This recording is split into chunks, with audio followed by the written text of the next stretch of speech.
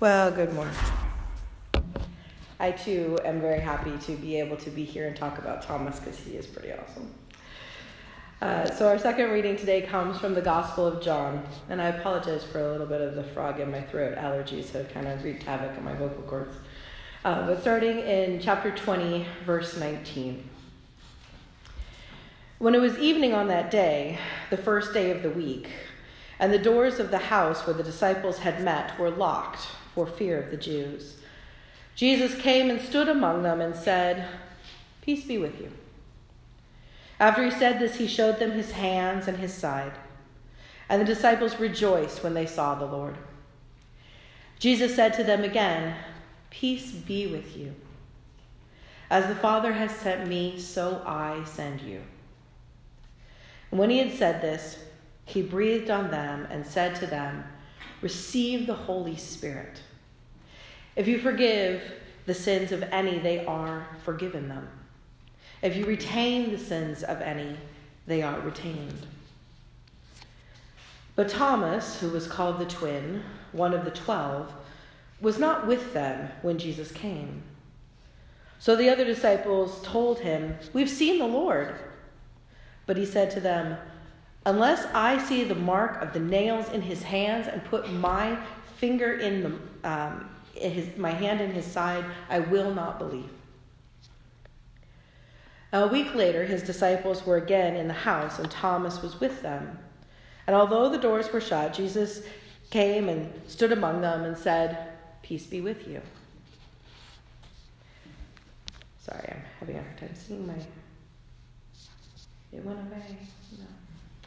No. There we go. A week later, his disciples were again in the house, and Thomas was with them. And although the doors were shut... No? Yes? This is really funny. So a friend of mine from seminary posted her messing up during her sermon on Facebook, and she dedicated it to me because I had a big screw up during my homiletics class, and I think she's just made it happen for me this week. I'm going to have to email her and tell her what she's done. Then he said to Thomas, "Put your finger here and see my hands. Reach out with your hand and put it in my side. Do not doubt, but believe." Thomas answered him, "My Lord and my God." Jesus said to him, "Have you believed because you've seen me? Blessed are those who have not seen and yet have come to believe." Now Jesus did these signs and many others in the presence of his disciples, which are not written in this book.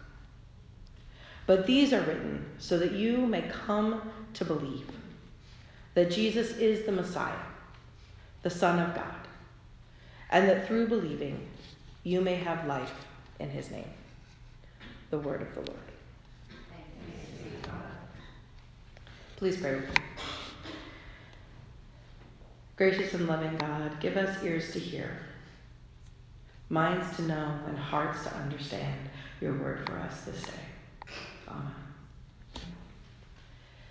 Now, the series of sermons that have been set aside for this Eastertide through to Pentecost, Danny has titled, "What Just Happened?" And we're going to spend these coming weeks processing what Christ's life, death, and resurrection meant for us and for our faith and for the world. Now, in the time and place of Scripture, 10 days ago, Jesus was beaten, stabbed, and publicly executed. 7 days ago, he stood before his most intimate friends, not as a vision or a ghost, but as a solid, touchable human being.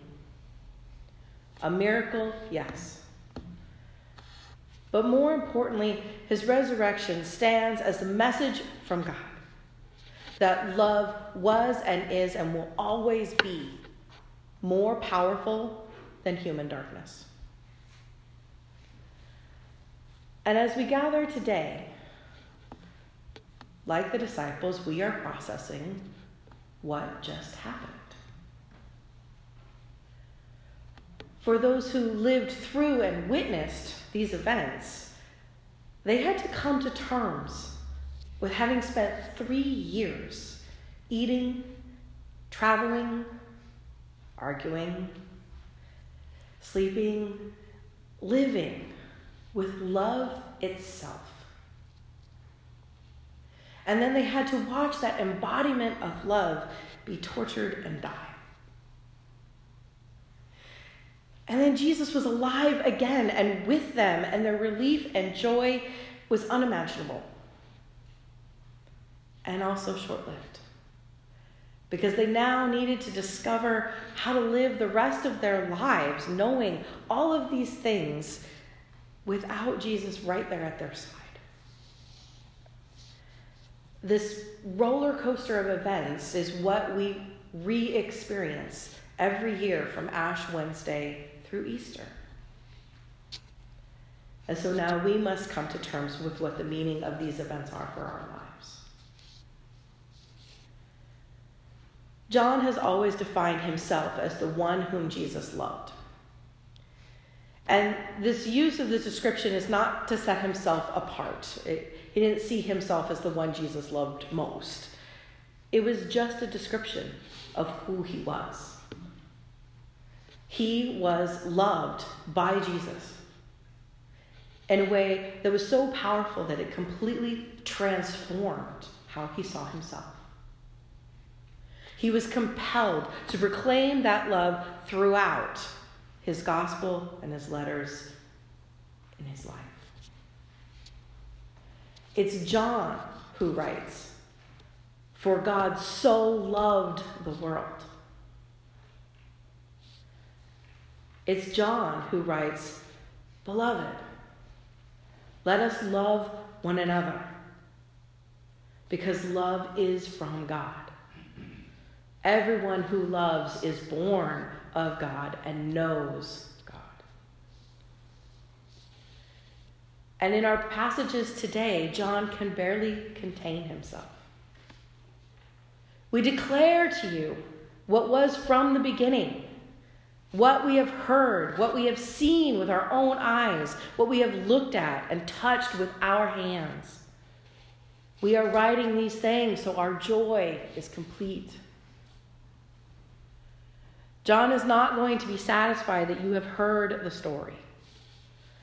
He wants all who were unable to experience it to understand the reality of what it feels like to be loved on that magnitude. He has stood in the presence of pure love and is desperate for you to know that you can be loved like that too. And this sense permeates the way he writes this story of Thomas.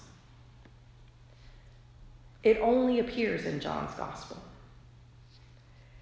And while Thomas has had a history of being somewhat derided for his doubts, these verses don't reflect that derision. Jesus knew Thomas. He understood what Thomas would need, and he respects him. And like Becky, I would have needed that too. God gave us a brain to think with and does like it when we use it. But with gentleness, Jesus says to him, "Put your hands in mine. Put your fingers in these wounds." He invites Thomas to use all of his senses so that he can be certain that all that happened was very real. It is a moment that is tender and intimate and incredibly respectful of who Thomas was. But Jesus does know that the ability to be in this literal presence is not going to be what the rest of us will get to experience. His words here, captured by John, reflect a very honest truth that the rest of us were going to have to believe without seeing, without touching. That our experiences of feeling the love of Christ would be, for many of us, an act of pure faith.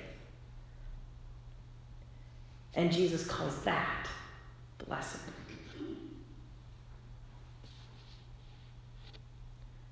And so that's why for John, these are feelings more than stories that are worth telling others about.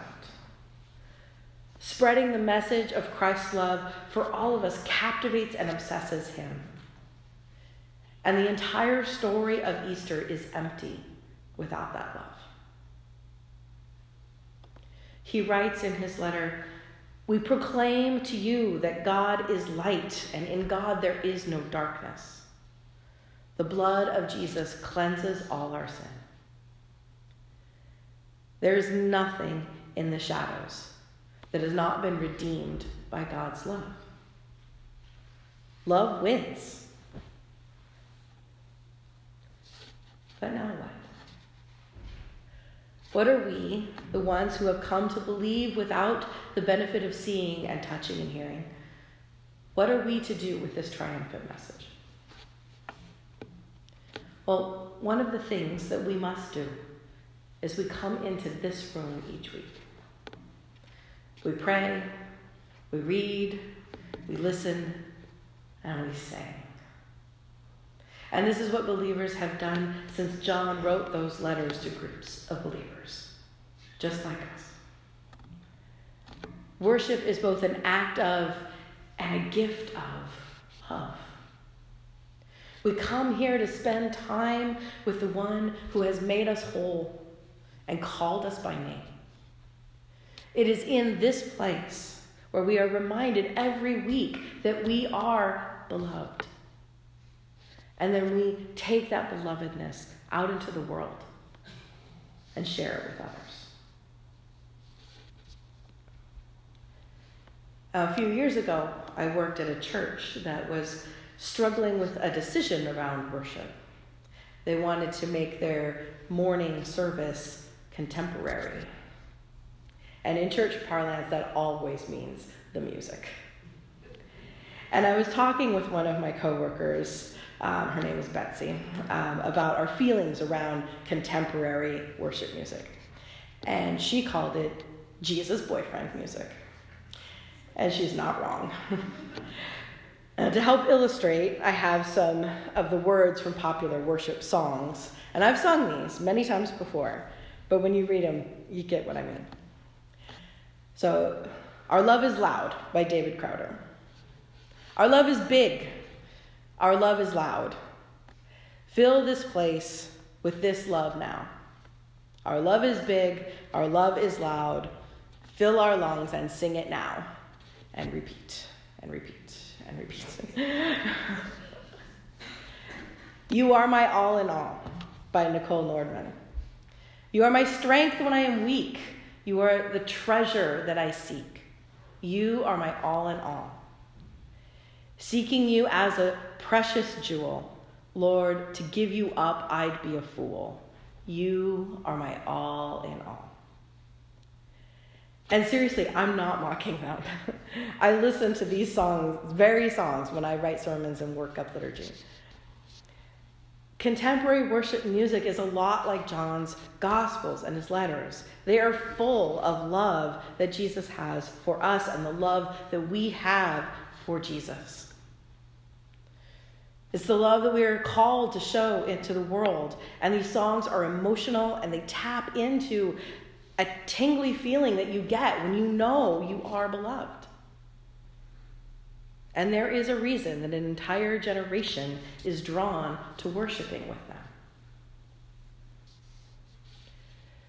But one song that I think really encapsulates Jesus boyfriend music isn't even a worship song.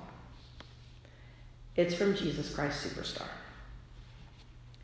Annika begged me to be able to sing the song, but she's on a plane to Spain, so you don't get that. And it's a song sung by Mary Magdalene and Judas. It's the only one that they both sing at different times. And it says, "I don't know how to love him. I don't know why he moves me. But I've been changed. Yes, really changed. Yet, if he said he loved me, I'd turn my head and I'd walk away It scares me so. For those who fully experience that love, it is both alluring and frightening. It moves us to action and inspires us to belief. It transforms us and it breaks us open. It shines a bright light on the pains of our own hearts and the suffering of the world and challenges us to not look away. Jesus' love calls us to mercy and to justice. It dares us to be agents of love to everyone we meet. What just happened is that we are standing in the presence of pure love, and now we must do something. We must testify to what we know is true. We must claim this love for us and allow ourselves to be changed. Really changed. We can't turn our heads and we can't walk away, even if it scares us so.